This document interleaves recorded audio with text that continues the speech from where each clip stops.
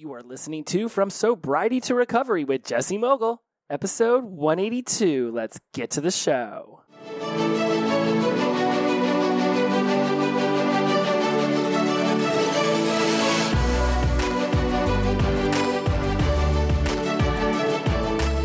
Welcome back to From Sobriety to Recovery. I am your host, Jesse Mogul. I am in addiction recovery.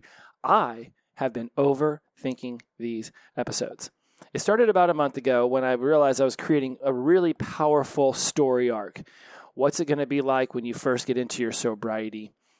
What are some things that you can expect? And also bringing in value for those of you who've been in sobriety for a while, and certainly for those of you who have also been in long-term recovery, and wanting to make sure that I bring it all into this beautiful, pot of stew that we can all experience as one, even though we are often in different stages of our journeys. And then comes the overthinking. And with the overthinking, like when I reshot episode 181 6 times, it zaps the creativity out of my brain. It really drains me. So today what we're going to do is literally just talk about some things that popped into my mind, having gone through some Instagram messages and Facebook messages that I've been talking to some of you, things I've been reading in the tribal threads that I have going, as well as words that just popped into my brain while I was in the shower this morning. And ultimately, we're going to continue on the story arc that we've done, but once in a while, it's nice to have a little bit of an intermission, if you will, where we can just say, let's just chit-chat about some stuff. So a couple things that have been going through my mind a lot lately. One, we just hit October. For those of you who have been listening for a couple years now, you will know that I have this philosophy about how 1 year ends and 1 year begins, and it's not all on January 1st. I actually believe that the next year starts on December 1st, and I believe that the previous year ends on February 1st. This gives us a 60-day window to wrap up what we're doing in the current year and also to begin preparing for what we're going to do in the next year. Because there's a lot of pressure we put on ourselves with January 1st about, New Year's resolutions, and I'm going to get a new calendar. And one of the things I like to do is build us with momentum. So you start thinking about the next year on December 1st. You already have your calendar. You're already putting things into it. As well as you're not trying to wrap everything up in December and November when the holidays are coming. And it's winter and we're already feeling a little bit bogged down. For you, down south in the Australias and the Africas and the South Americas who listen, it's your summer. But it's still a flip of the year. And so you're still going through similar things, except now your holidays are happening while it's beautiful and sunny out. So you get all of the fun of the summer around also the holiday chaoticness. So there's a lot of reasons why we're looking to extend 1 year to February 1st and also start the next year December 1st. It gives us that 60-day window to really be thinking about closing one out and opening up another and not feeling like we have to bum rush everything onto January 1st. One of the reasons why New Year's resolutions don't work is we put so much pressure on that day. Now, certainly, there are some of you out there who have contacted me and been like, totally nailed the January 1st, no more drinking thing, and kudos to you. I'm not saying that it doesn't work. I'm just saying that law of averages says most New Year's resolutions will not be able to stick around and be followed through because we're putting so much pressure on that day. And often we think we're going to throw 5 or 6 New Year's resolutions all onto one day. And as soon as one fails or gives us a feedback opportunity, then the other ones collapse with it.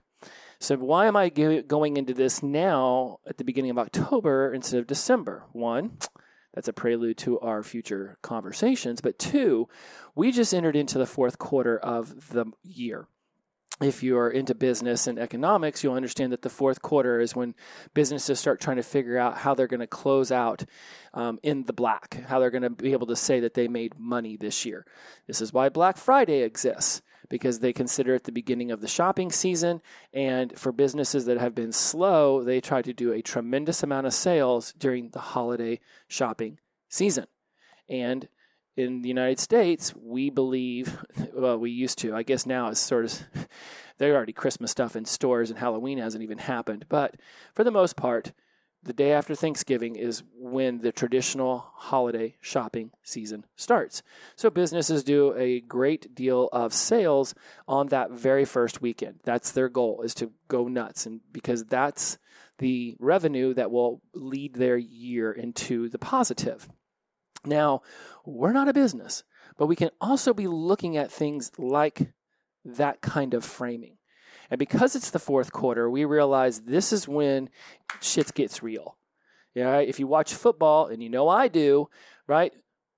Yeah, first quarter's cool and all. Second quarter is definitely fun. Third quarter, you start to notice the team's taking a little bit more seriously. Fourth quarter, if you have a chance of winning, you are not screwing around. Hell, I have seen some games over the last couple of weeks where you'd think it was time to close it down at the beginning of the fourth quarter, and the team came back and won. There is no such thing as losing the game until the final bell. And because of the way we're going to extend our year, you've got extra time to work on what you're wanting to accomplish in 2022. So let's start thinking about it now, at the beginning of the fourth quarter. Let's not only be focused on it from December to February, but let's also, and again, no pressure, but let's start to just expand our vision to what it is that we could accomplish over these next 3 to 4 months. That's a long time. That's a long time.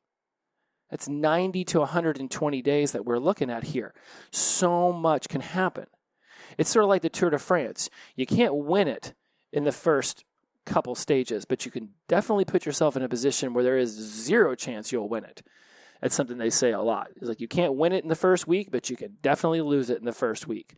For some of us, the beginning of the year may not have gone the way we would have preferred. We roll out of spring into summer, right? Then there's just the chaos of summer. If kids are out of school, it's warm, it's beautiful, we want to do things. Here comes the winter. This is a great time for those in the northern hemisphere to start thinking about what we can be doing inside of our homes. And for those of you in the southern hemisphere, I'm not leaving you out. Right? You have the opportunity to go out. You have the opportunity to be in that warmer weather, firing yourselves up. You're coming out of your hibernation. So what do you want to accomplish during your outdoors time, during your warmer months?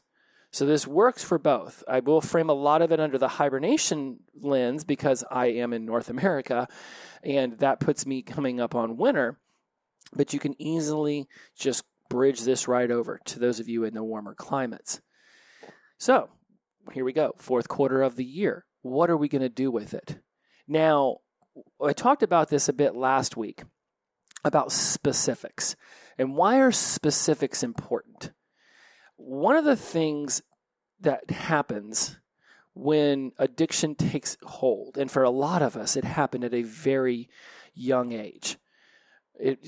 I've talked to plenty of you who were already in some stage of using and muting and numbing yourself, at that 9 to 13 range. I didn't come across alcohol until I was 17. Knew it existed, didn't do it all that much. Parents decided to divorce right as I was getting ready to turn 18 at the end of my senior year in high school. And it was just like, well, screw you guys. I'm going to go over here and frickin' party my ass off. And I hit the ground running. Acid, cocaine, liquor, straight out the gate it's just what happened. So for a lot of us, we never really had a chance to even get to know what an adulting version of ourselves was going to look like, what we were going to say to ourselves when we were adulting, and what it was going to feel like to pay bills on time and have a good credit score and be somebody that could be relied upon at work. We didn't do those things when we were in our youth because the addiction was taking over. It was what mattered more than anything else. So here we go. Now we step into this whole sobriety world, and it's like the world they look at us, they see an adult, they see somebody who's older, but we don't have the experience under our belt that someone who, the normies. Those who, they drank when they drank. It was no big deal. They were excelling at the workplace. They were getting their studies done. They went off and got great grades. They set themselves up for success coming right out of college. I applaud all of those people. That is fantastic. I have hundreds of you as friends. I can assure you that wasn't the path that I went. And for a lot of us, that's probably not the path that we went. Certainly, there are very successful people who also have their addictions and their alcoholisms and their drug addictions that they contend with, the substance use happening. It just tends to be that the longer the substance use goes, the more likely we are to burn the whole thing down. So here we are, we're adulting, right? We're stepping into it.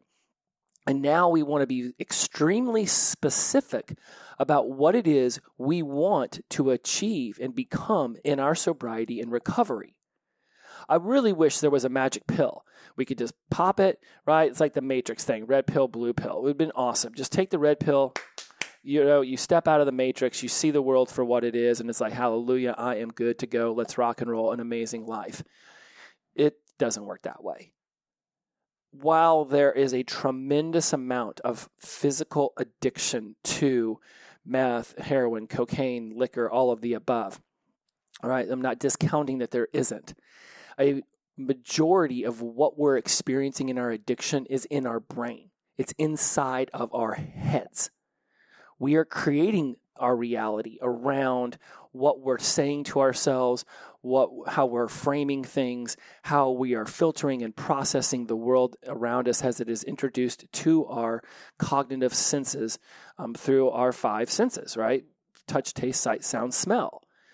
So we're taking all of this stuff in, and for years we have been taking it under the lens of addiction is what's important to me. I want to use, must be intoxicated. A day without intoxication is a day not even worth discussing. Now we're stepping into a world where we want to experience life in all of its splendor, and we've taken away our most valued ally in how we maintain any kind of normalcy in this world. We've taken away the alcohol. We've taken away the drugs. And that's what helped us. That was our homeostasis. That was what we used to balance ourselves. And now it's gone. It's like being in a 22-year relationship, right? And then out of nowhere, you're just like, peace out. You got to go. Divorce time. And no matter how much I contemplated, no matter how much I prepared, day one of taking action on it was a lot. It was a tremendous amount of emotions, amount of feelings, amount of thinking. It was all there. The way I was able to start moving toward my sobriety and really embracing it, aside from the fact that I already knew going into my sobriety that I was looking at least a 3-week detox from the damage I had done during the holiday season, just 6 straight weeks of just plowing through handles every day. It was out of control. So obviously I knew my body was going to need to just do its normal detox. This was the Jesse way.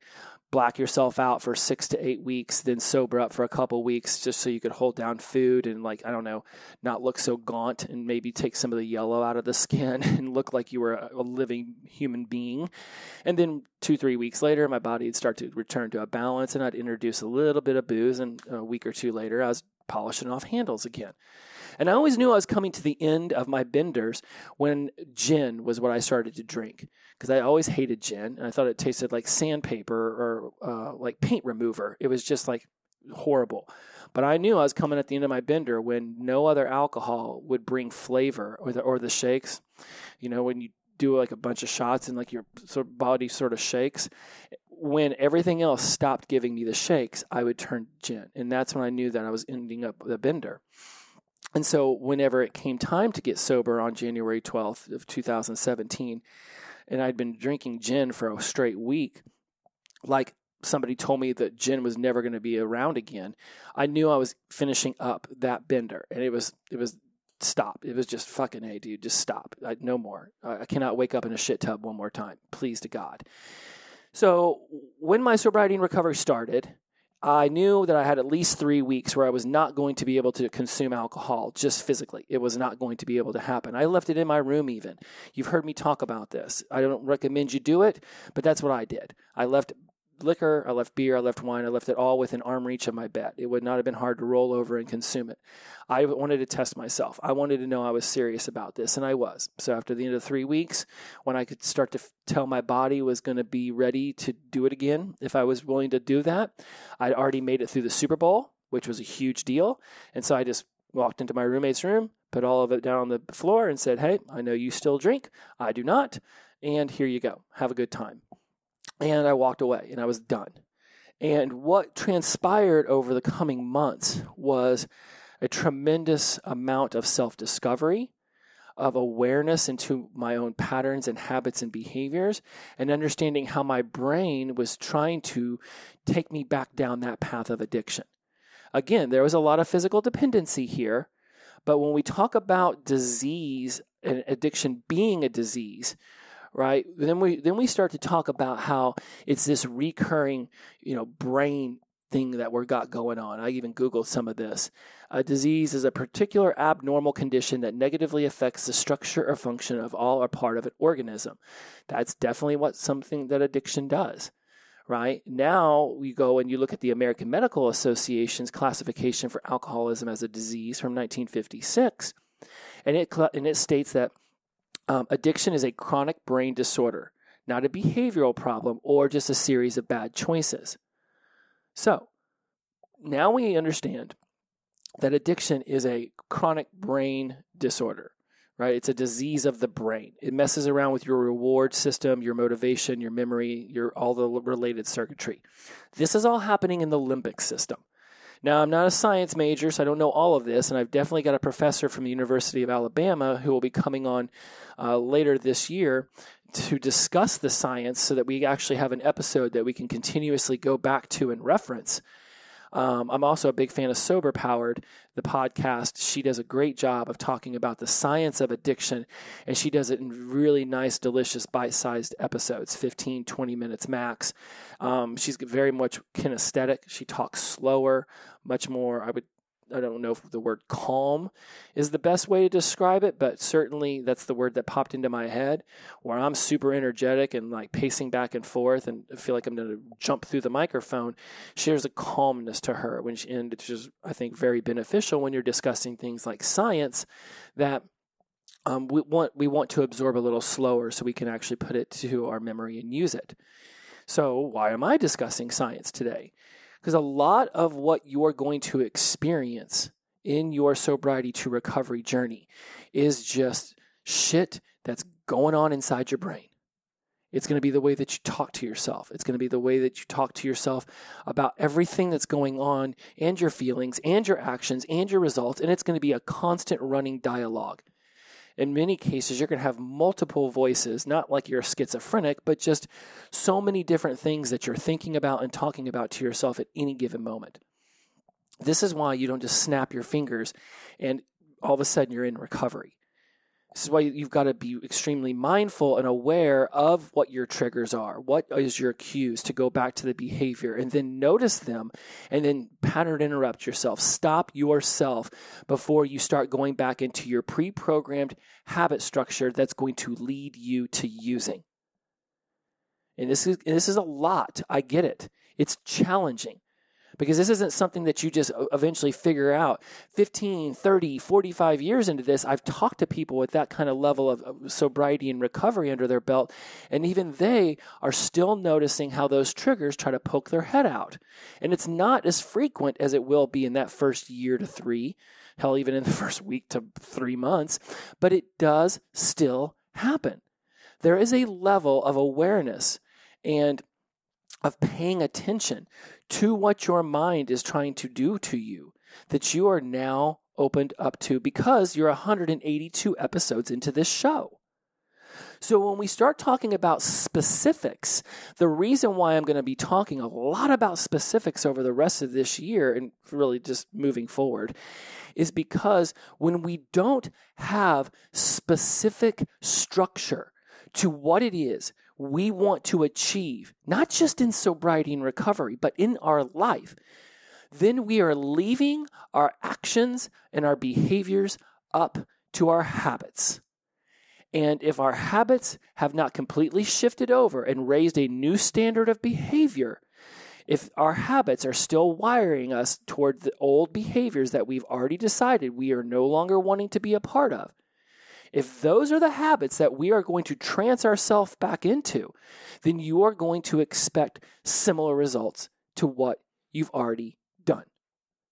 If you are not actively ready to change fucking every habit in your life, and that is a great use of the F word right there, if you are not ready to break down every single habit and ask yourself why it's in your life, then you are going to be susceptible to that habit showing up at the most inopportune time. A lot of people want to throw around the word relapse like, well, I was sober for 13 days and then I relapsed. You were sober and then you used. When we talk about relapse, we talk about when you're deep into doing your step work or doing your 4 truths, like you're really busting your ass, like you are putting in a tremendous amount of effort into your sobriety. And then some shit goes down, your emotions take over, you fall back into the same old habit loop that leads you back to the bar, that leads you back to the needle. Not using for 13 days and then using again isn't a relapse, it's just using. I don't want to squash and squadoosh everybody. You know what? I'm not even going to say that that's absolutely positively the way that you need to begin to frame it. Let me just frame this for you on how I see it. Going 13 days, 6 days, 117 days of sobriety, but you're still working your ass off at your job, you're still muting your emotions in other ways, you're still arguing with your spouse or people in your house, you're still snapping and yelling at the person running the deli counter, still showing up late to work, half-assing it, quiet quitting, talking shit and gossiping behind your coworkers' backs. All that stuff is not recovery behavior. So if all you did was just take out the substance, but you didn't start putting in any of that deep level work, then congratulations, you don't have to be bummed that you relapsed because you didn't. You just used. And because you didn't start changing your habits, then it was inevitable that you would go back to using. I've got multiple clients right now who will have a certain level of pushback when we first start working together because they're wanting fast results. And that's not the way this is going to work. It's going to take time. It's going to take effort. And those that see the most success are the ones who are able to just stop and say, you know what? I can't snap my fingers and have everything just be better. And then I, of course, have to ask them questions on how do you specifically know it'd even be better. But you realize that this is a journey. So when we ask you to be specific, there's a reason. There is a reason you want specificity.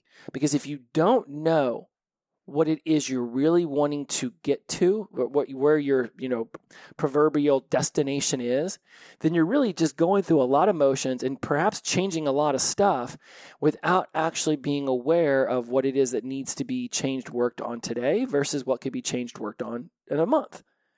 There is lowest hanging fruit here, right? And for a lot of us, what ends up happening is that a certain level of emotional upheaval will show up in the form of disappointment, sad, anger, and those are really noticeable. We know that those are going to trigger us back into our previous behaviors. One of the ones that I'm noticing, I still notice to this day for myself, and I'm absolutely hearing in the way people write me and talk to me, is frustration. Frustration is one of those emotions that we don't often give enough attention toward because we can get frustrated a lot, and then you either procrastinate, you either don't start, you get up from the project and you go off and you do something else. Frustration happens, and it happens so frequently we've almost habituated ourselves to just feeling frustrated. And you'll think, well, I don't feel frustrated, Jesse, you're completely wrong. And then you get stopped at a red light on the way to work when you were really hoping to make it through it, or your kids will leave their tennis shoes in the hallway, or you'll stub your toe on a table that you should have known it was already there. Something will happen and you get super frustrated. And for me, when I used to get frustrated, I would get up from the computer, I would go off, and inevitably alcohol would follow. Now I don't get the alcohol. So now when I'm trying to work on a podcast or do something on the computer and I start to feel frustrated, I stop myself in that moment. I take some deep breaths and I say, okay, what is really frustrating me right now? Well, I wanted to be able to connect all these different apps to one stream so I could do Instagram lives on all my platforms. Okay, what is something you can do right now to help yourself figure out how to get this one stream thing worked out? Oh, look, there's a chat bot. Let's get the chat bot, and then let's have the chat bot lead me to a human. Let's go on YouTube. Let's watch a video or two, and let's see what other people have already figured out. Let's just calm down, sit in this seat of uncomfortability, and let's figure this out. Because in 30 minutes, you'll have it all done, and you'll know, and you'll be like, wow, I can't believe that I figured that out so quickly. And this is literally something that happened last week. I got super angry. I mean, I was angry to the point where I wanted to pick up my laptop and throw it up against the wall. I know not to do that because that's stupid. So I don't do things that are going to break technology because it's not the computer's fault that I don't know how to use it. So I breathed. I got online with the chat bot, led me to a human. I watched a couple YouTube videos. And about 30, 45 minutes later, I was laughing about how easy it ended up being to figure out what it is I wanted to do. If you notice frustration showing up in your life, I want you to be extremely mindful that that frustration could lead you to walking away from the project. It could lead you to walk away from whatever it is you're doing. And so now you're procrastinating. And on top of that, eventually you're going to start wandering around your house. Your thoughts are going to start to take over. You're going to start beating yourself up for not being over there working on the thing, right? You're going to start to do some mental gymnastics, justifying your frustration, justifying why you're not working on it in the moment. And this could be anything from fixing a fucking light bulb in your garage all the way to mowing your lawn to, trying to write code for a website, whatever it is you're doing. I want you to be mindful of how frustration's playing its role there. And then stop yourself, take some deep breaths, break yourself out of the pattern loop that would lead you to walk away from it and then go into whatever habits you have around not sticking with something that you really wanted to do, right? You made a commitment. You want to do what you're doing. And it frustrates you, so you get up. So now you're going to beat yourself up over it, and what happens when you start to beat yourself up, right? We all have a habit loop created around that shit talking we do to ourselves in our brain. And it could lead us to using, it could lead us to yelling somebody in the house, it could lead us to getting in the car and driving ferociously when we should be, driving safely. It can lead to a lot of things. You need to stop in that moment and ask yourself, what habit am I getting ready to fall back into? And how would I prefer to behave right now? This impulse control that we lack as addicts is something that we can absolutely begin to pay attention toward as we step into our sobriety and recovery. And in fact, I would debate that it's something that even if you're just in pre-contemplation right now, into contemplation that you can begin to think about. If you're in pre-contemplation, I highly doubt you're even listening to this show, because pre-contemplation by its definition means you don't think anything's wrong. It's not till contemplation when you start to think, maybe something's not right about my behavior, that you might have found this show. So now here we are. We're talking about specifics. What specifically would you rather be doing in this moment than getting up from the computer frustrated, than getting up from the project frustrated? This is where recovery exists. It is stopping ourselves from falling back into pre-programmed behaviors and habits. And it's within the specificity that we can locate a clear direction for our actions, behaviors that will lead us to the results that we want. So there's a lot of this practice versus doing conversation that we've had, right? Some people will be like, well, I'm practicing my sobriety. I'm going a week or 2 weeks with being sober. I'm just practicing what sobriety would be like. And then one day I'll actually get sober. Well, congratulations. Each day you don't use, you're sober. You're not practicing sobriety. You are doing sobriety. You are doing it. It's sports that screwed this all up with this idea of practice. Because athletes, swimmers and gymnasts and volleyball players, all the way up to the major 4 sports in the country, they practice. But they don't frame it like when they're in the pool Tuesday morning and it's Michael Phelps and he's swimming, and he's like, this isn't the competition, so this is practice. What I'm really doing is I'm working my ass off to get to the meet on Saturday, and then once that little whistle goes off, that's game time. That's what matters. Okay, that's how sports can frame it. But even on those days that they're quote-unquote practicing, they're doing. They're swimming. They're throwing the football. They're out there, they call it batting practice. You're batting. If you're swinging a bat, you're batting. If there's a ball involved, you are absolutely batting. So sports can frame it however they want to frame it. But for us, if you've one of somebody I'm writing with right now said they picked up the guitar and I think the piano again, and they're playing the guitar and the piano. And I was very mindful of noticing the words that they used when they brought that up.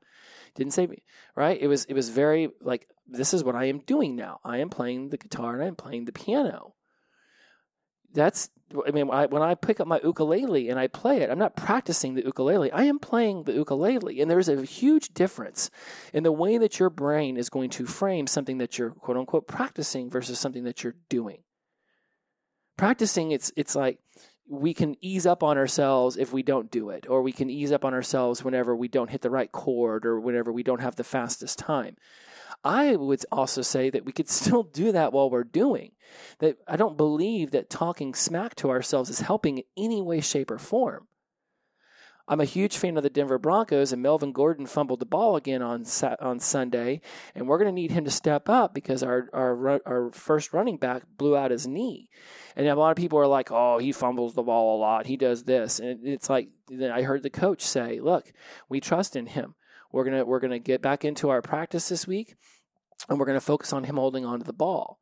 Now, in their practice, helping him hold on to the ball might mean he has to walk around with the football, and everybody's gonna try to whack it out of his hand at all times. Whatever that is framed there, what I understand it as is he is actively doing the action of holding on to the ball.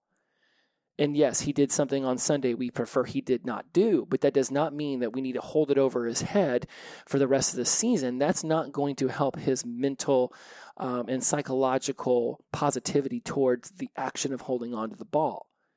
And now let's bring this back to sobriety, because I may have lost some of you in the sports analogy.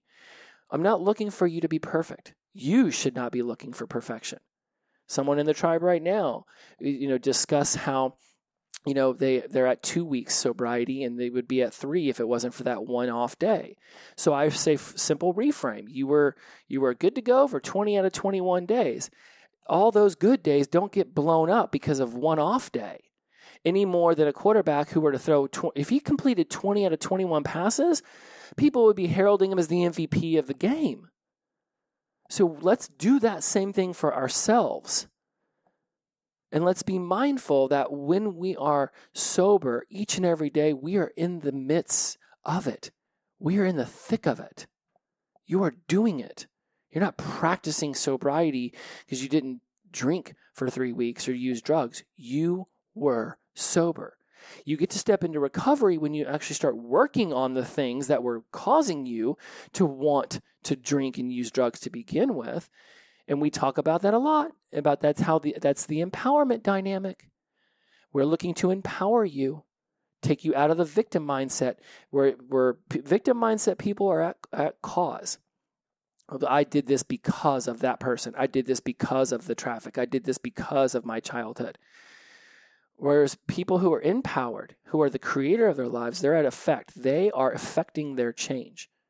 And they're not blaming and complaining and making excuses on how some external force caused this to happen in their life. You're seizing personal responsibility. When you catch yourself blaming and complaining and making excuses, you stop yourself on a dime, because we've discussed that's another habit loop, and you ask yourself, how can I take personal responsibility for this? Even if somebody, went off and told the boss that you didn't do a good job on the report, even though they were the ones who didn't do a good job on the report. You can feel like a victim in that moment. You can want to sabotage them or get back to them, but that's not empowerment, right? You get to be the creator. The next project, you bust your ass. You make sure that everybody, knows that you were the leader on that team and you got this stuff done, and you did it in a very humble, non-egotistical way where you gave credit where credit was due, and eventually the proof will be in the pudding. And if that boss doesn't want to see you for being the asset that you are and wants to believe the other person who spreads rumor and gossip, and I promise you, in a world full of quiet quitters and half-assers, you can go out there and find another gig that will appreciate who you are and your abilities and talents. Part of your sobriety to recovery journey is asking yourself, does your career really bring you fulfillment? Your career, how you talk to yourself and your relationships, these are your 3 spheres. This is what's important. So whenever you start looking at other areas where you think, I don't know, maybe this isn't really paying off the way I wanted it to, or well, now I'm sober and I need to reevaluate, right? I got a meeting with a tribal member tomorrow who's currently in this whole big process of asking himself, is it time to move careers? 9 months, 10 months sober now. And it's like, is this the opportunity that I have been waiting for to finally shift my focus from being an employee to perhaps being an entrepreneur? Right? But these are decisions you get to make, but you don't need to make them all in the first week. Right? You can begin to do more sobriety and actively be in your recovery, and then lowest hanging fruit, be specific. What are some things that you want to begin to shift? Moving into the next year, what are some things you want to begin to shift? It might take you a year or two to fully be able to transition yourself away from a job you've had for a while into a more, uplifting, beneficial job for you, simply because you got to take health insurance into account and, what your income will be and how it's going to affect your home life. And, is taking on new responsibilities going to subtract or add to the family dynamic? Like, there's a lot of things that you're going to want to think about. That's where we talk about ecology. Just because something's good for you doesn't necessarily need to be good for your family and your loved ones. It may not even be good for the entire, institution of your life. It might, you might get a promotion and bam, it's great. You're making tons more money, but now you got to work 18-hour days. Now all of a sudden your family doesn't see you as much. Right? And turns out you got hired to be working for a company that literally dumps sludge right next to little baby deers. Now you're not doing a job that benefits the world. So sure, you're making more money, but at some point, your family is going to be sad they don't see you. You're going to get tired of seeing dead baby deers because you're dumping sludge in their water hole. And you're going to have to ask yourself if you really want to keep that job. Wow, that whole metaphor went super dark real quick. It's because I see a baby deer in my backyard right now, and I just thought, you know what? Who would want to hurt the baby deer? All right, let's reel it in. Let's get back to what we're talking about. So what have we covered so far? Specificity. What are the specifics of your sobriety and recovery journey around your career, around yourself, around your relationships? What are some specific things you want to do for your physical body and activity? What are some specific things you want to do around your emotions and your emotional intelligence and your emotional management? What about some specifics around your mental acuity?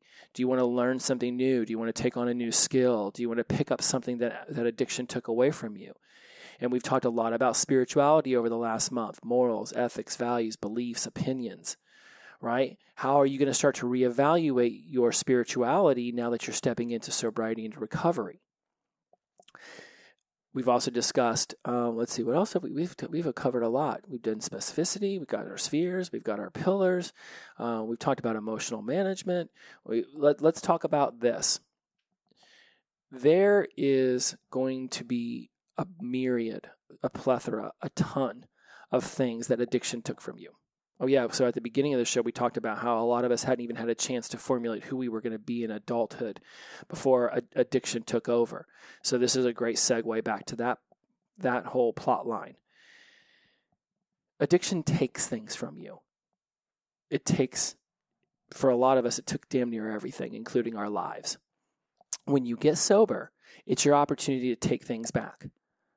Like the listener who Instagrammed me about taking back the piano and the guitar, like the listener in South Africa who's looking to take on a new job and more responsibilities, like my tribal member in Birmingham, England, who decided he wanted to go from couch to 10K and is now taking on more responsibility at the gym and more responsibility at work, and even bringing a roommate into his house so that he can be able to expand what his finances can bring into his life. People begin to take back what addiction took from them, right? You begin to introduce it back into your life. And this is where I can hint back onto the specificity. What did addiction take away from you? Did you even have a real opportunity to discover what you wanted in life whenever you were a kid? Did you come from a real challenging household, so you never even got to, practice swimming or take up volleyball? Maybe there's some things that you just find super interesting and you're curious about. Those are the things that you can start to introduce into your sobriety. We've talked about this in previous episodes. There might even be one called Curiosity, Interest, Passion, Purpose. when you go and look for that title, I'm positive I did an episode about that.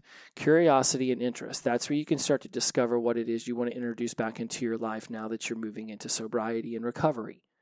It could be a guitar, it could be a piano, it could be a ukulele, it could be your own podcast, it could just be reading once in a while, it could be bird watching, it could be any activity. What are you curious about? What are you interested about? Now let's go introduce that back in and be childlike with it. There's a lot of grief some children get from their parents or from the extended family that they bounce around from activity to activity. Oh, he never sticks with anything. He's always changing his mind, changing her mind. Every 2 weeks to 4 weeks, it's something else. That's the point. The point is to try a bunch of things and see which ones stick, which ones you really end up enjoying. You might like basketball when you're in 4th grade, but you might be super into playing the flute by the time you become a senior in high school. Whatever. Allow your interests and your curiosities to create this passion inside of you. And it might be that you just like to try a lot of new things. Maybe you are just the, jack of all trades, master of none. Or perhaps you decide you want to be the master of one.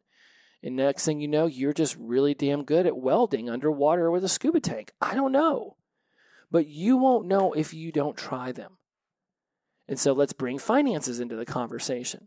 For a lot of you, you say, well, Jesse, there's only so many things I can do or try. I've got to work 5 days a week. I've got my mortgage, my health insurance. I've got kids. I've got my finances. Shit's already in disarray, and now you want me to take on skydiving. What the fuck, bro? I'm not telling you, first of all, take on anything, let alone things that would push you into a financial despair.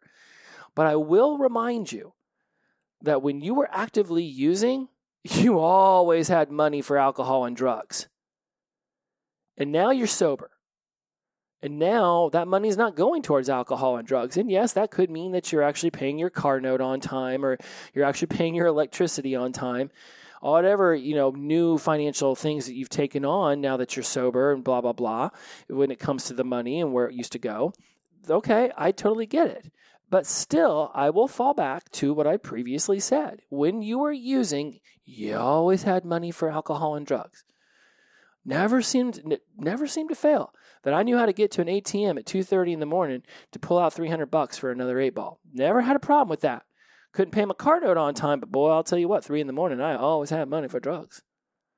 Oh wow, the nearest bank is a mile and a half away, and I'm gonna have to walk through a not so great part of town in order to get to my bank. Oh well, guess that's just what I gotta do because my dealer's coming over in 4 to 5 minutes. I might even have to run.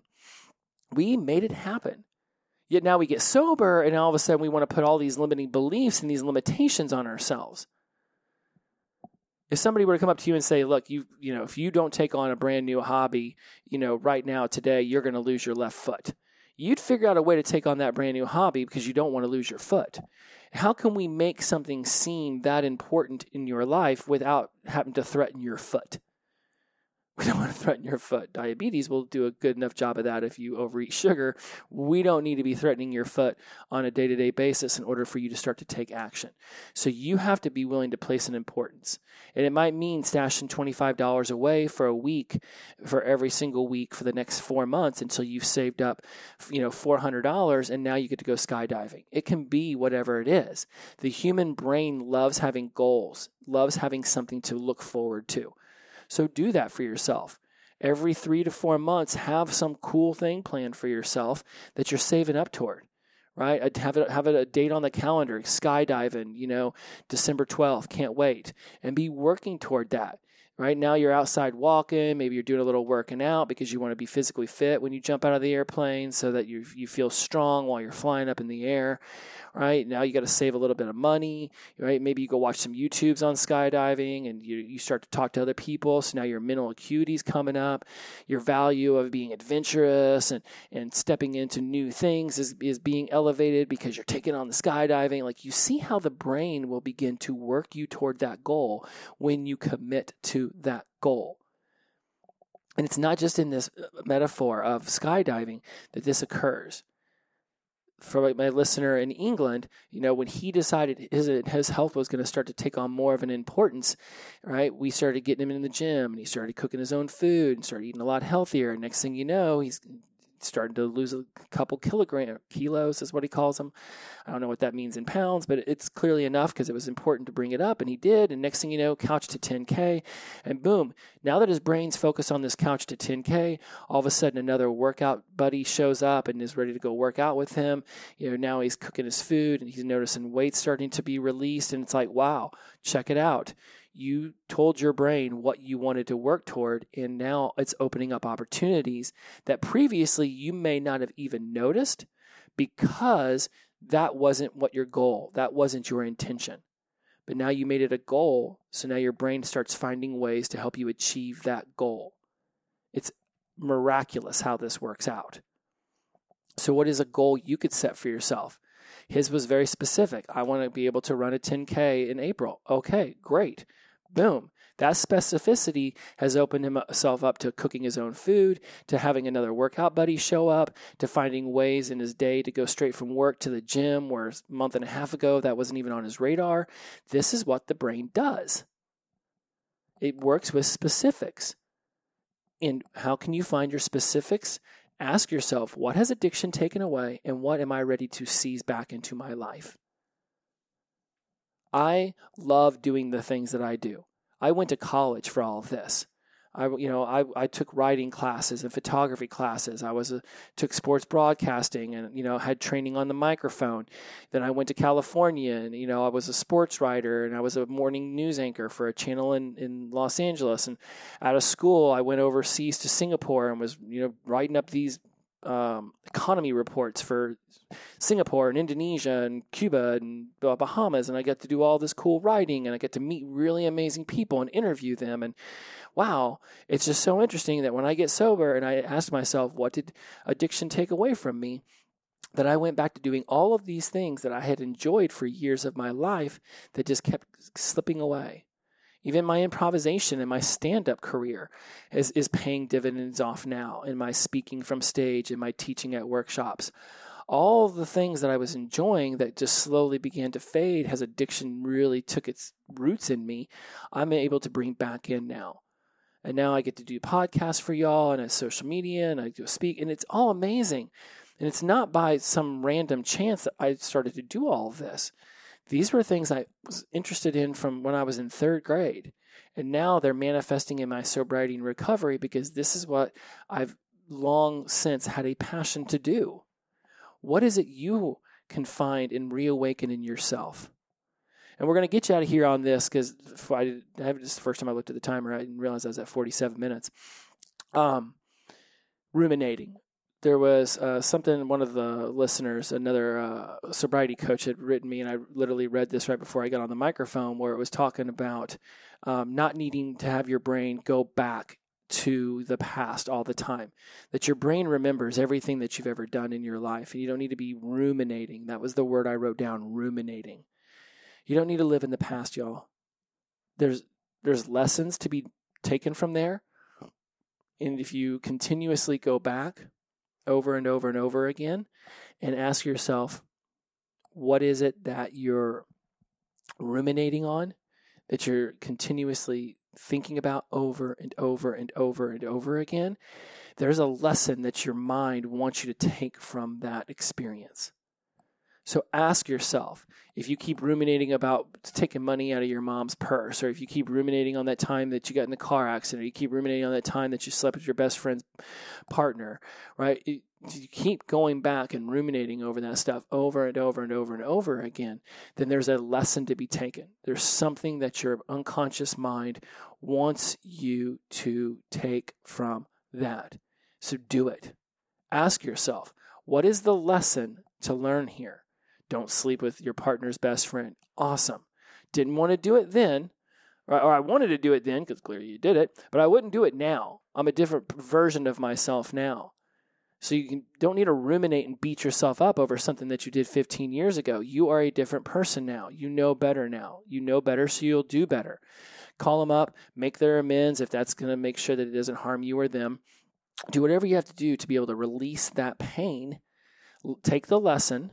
What is the lesson from it, right? And then realize that you were doing the best you could then with the resources you had then. And we all have infinite resources within ourselves. It's just that when we're in an undesirable emotional state, it's often hard for us to tap into those resources.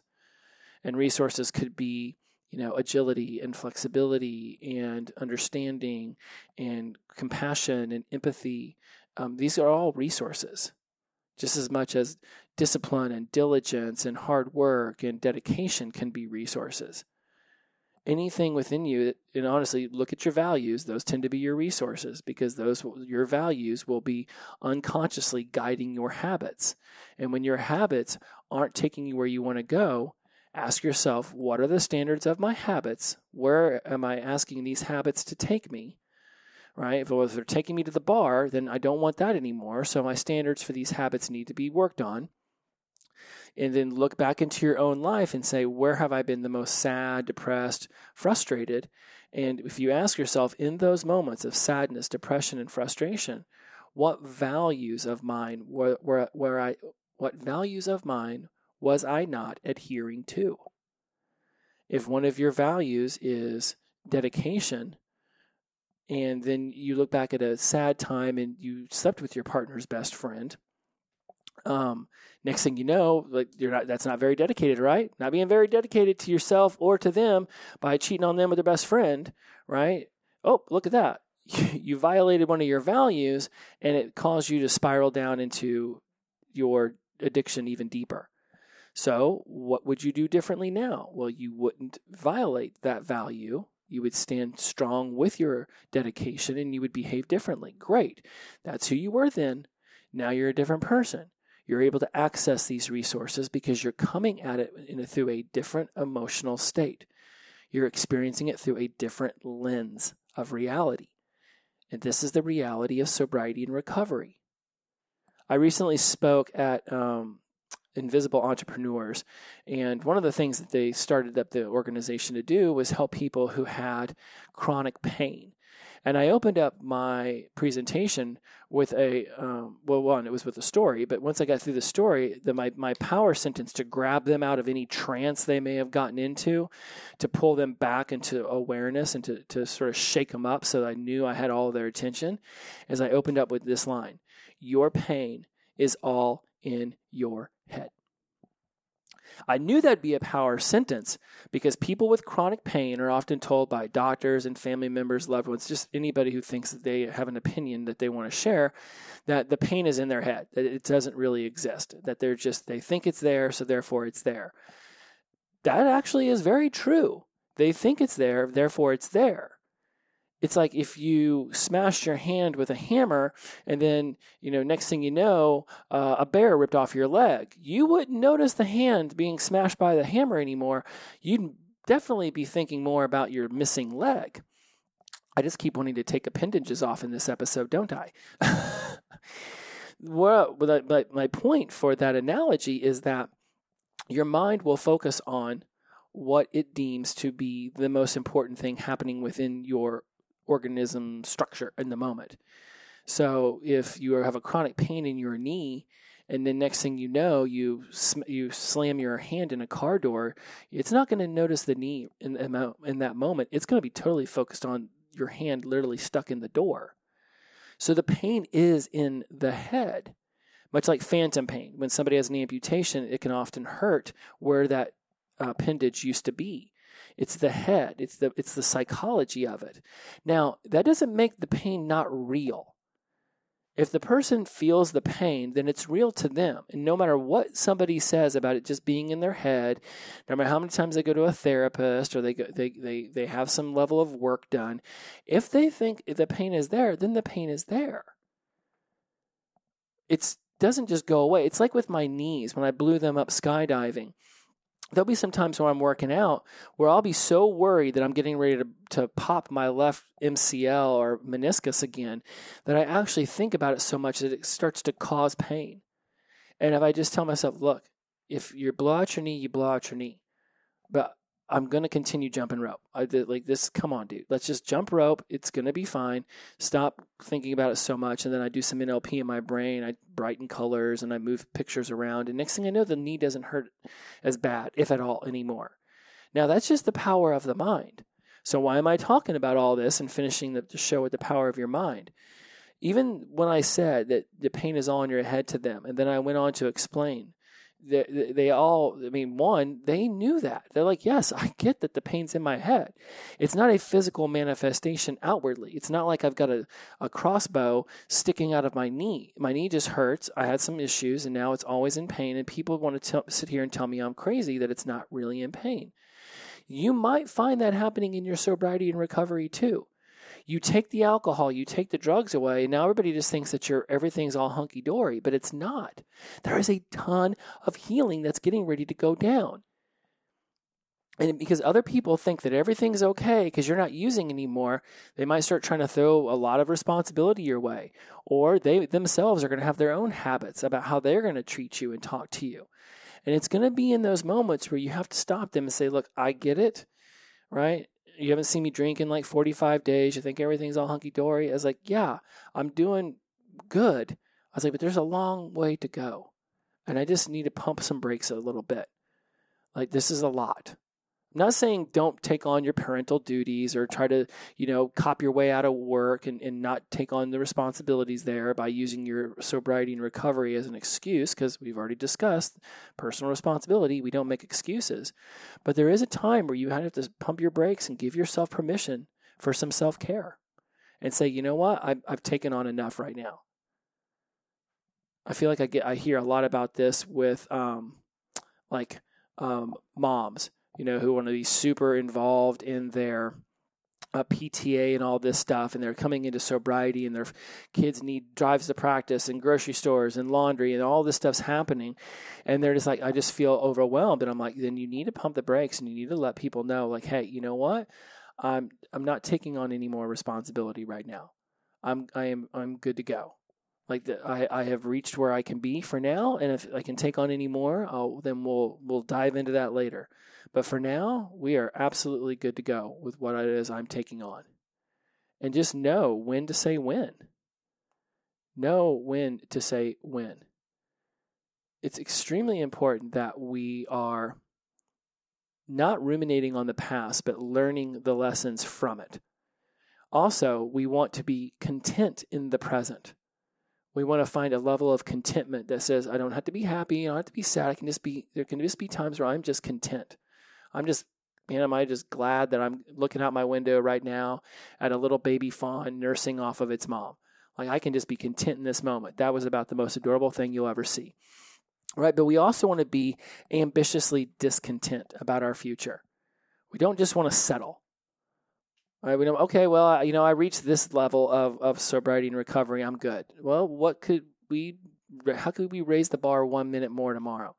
How could we, do one more push-up? Or how could we walk 100 more steps? Or how could we, love a little bit more and be grateful a little bit more? You want to be setting the bar just ever so slightly higher each and every day. Some of us, you might be ready to throw that bar 1,000 levels up. You do you. I will have that conversation later about how if we try to bum rush our way through sobriety and recovery, we actually leave ourselves some pretty big gaps. So how can, instead of you thinking you need to make those ladder rungs 6 foot apart, right? Imagine trying to climb a ladder with 6 foot apart rungs versus a ladder with 1 foot apart rungs. Who's going to make it up that ladder fastest, right? And who said that it was even a speed game? All right, my friends, I could sit here and ramble on more and more. My notes literally said practice versus doing, ruminating specifics, and taken versus taken back. That's a whole lot. A part of me just wanted to have an episode where it was like, let's just chit chat. Let's just randomly throw out a bunch of stuff.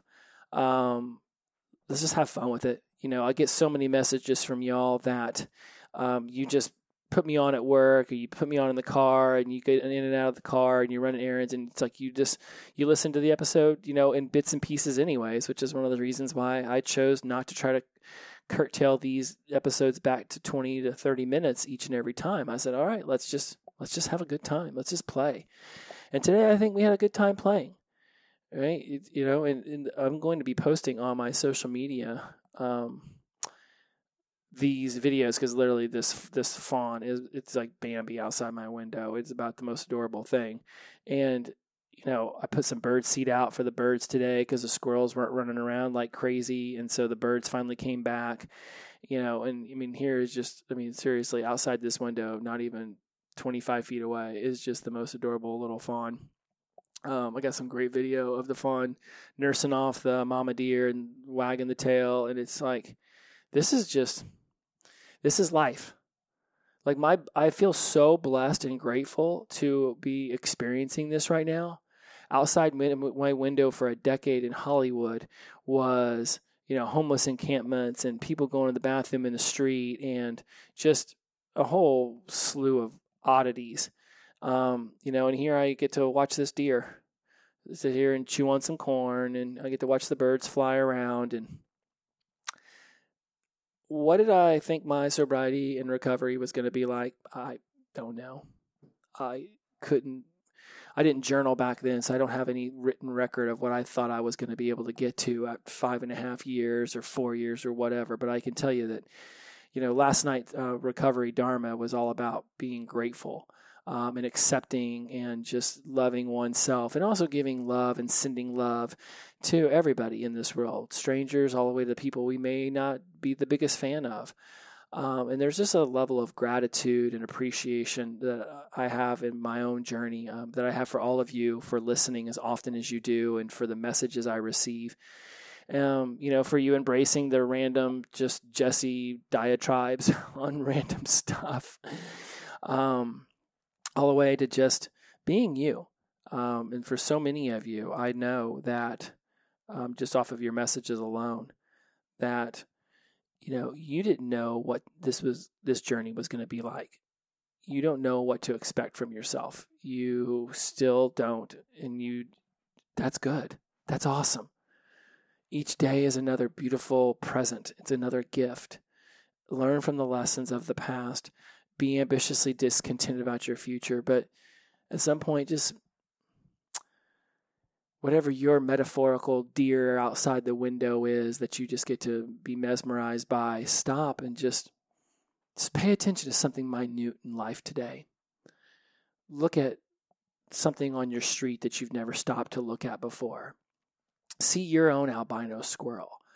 Yesterday, I'm going for a walk with my girlfriend and didn't even notice, but this house that we passed by so many times has this beautiful piece of artwork that this like round sphere with these cool blades on the top of it. So when the wind's rustling through it, it spins. I had never noticed that. We've been walking past that house for like 3 months every single day. There is beauty all around you. Just stop. Just stop for a moment. Look up from the phone. Social media and news and everything else this phone's introduced us to, it's been magical. I love technology and what it's doing, but it's also disconnecting us from the world, from ourselves, from our friends, from random strangers.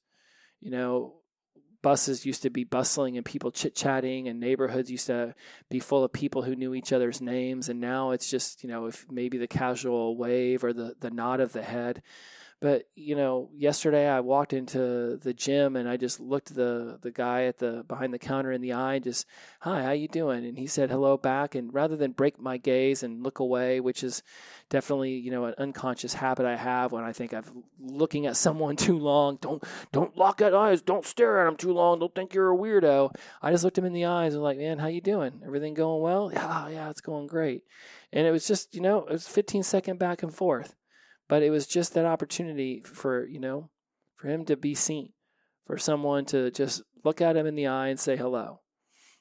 Where can you be that person today for someone else, for yourself? Where can you just stop, and smell those metaphorical roses? There's an opportunity all around you to admire the beauty of the world.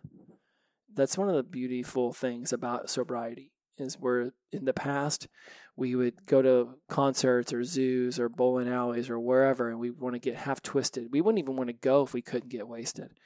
Now the world's your oyster, and it's going to take time, and it's going to take effort, and there's going to be specific things you're going to want to talk to yourself about, and you're going to want to have specific goals you're aiming for, and then you're going to want to break down those goals to what is it you could be doing for the month on that, for the week on that. What can you do on it for today? Because 90 to 120 days from now, we are smack dab at the beginning of 2023. And has 2022 been everything you wanted it to be? Yay or nay, we can begin to set our sights upward the mountain. It's all about this all the way up life. I'm blessed that I get to be a part of your journey, and I want to thank you all for being a part of mine. Inclusivity over exclusivity, the power of positive energy, release and flow. Every day is the best day of our collective lives when we wake up sober. Shout out to sunshine. Glow on. I'll see you next week. Bye-bye.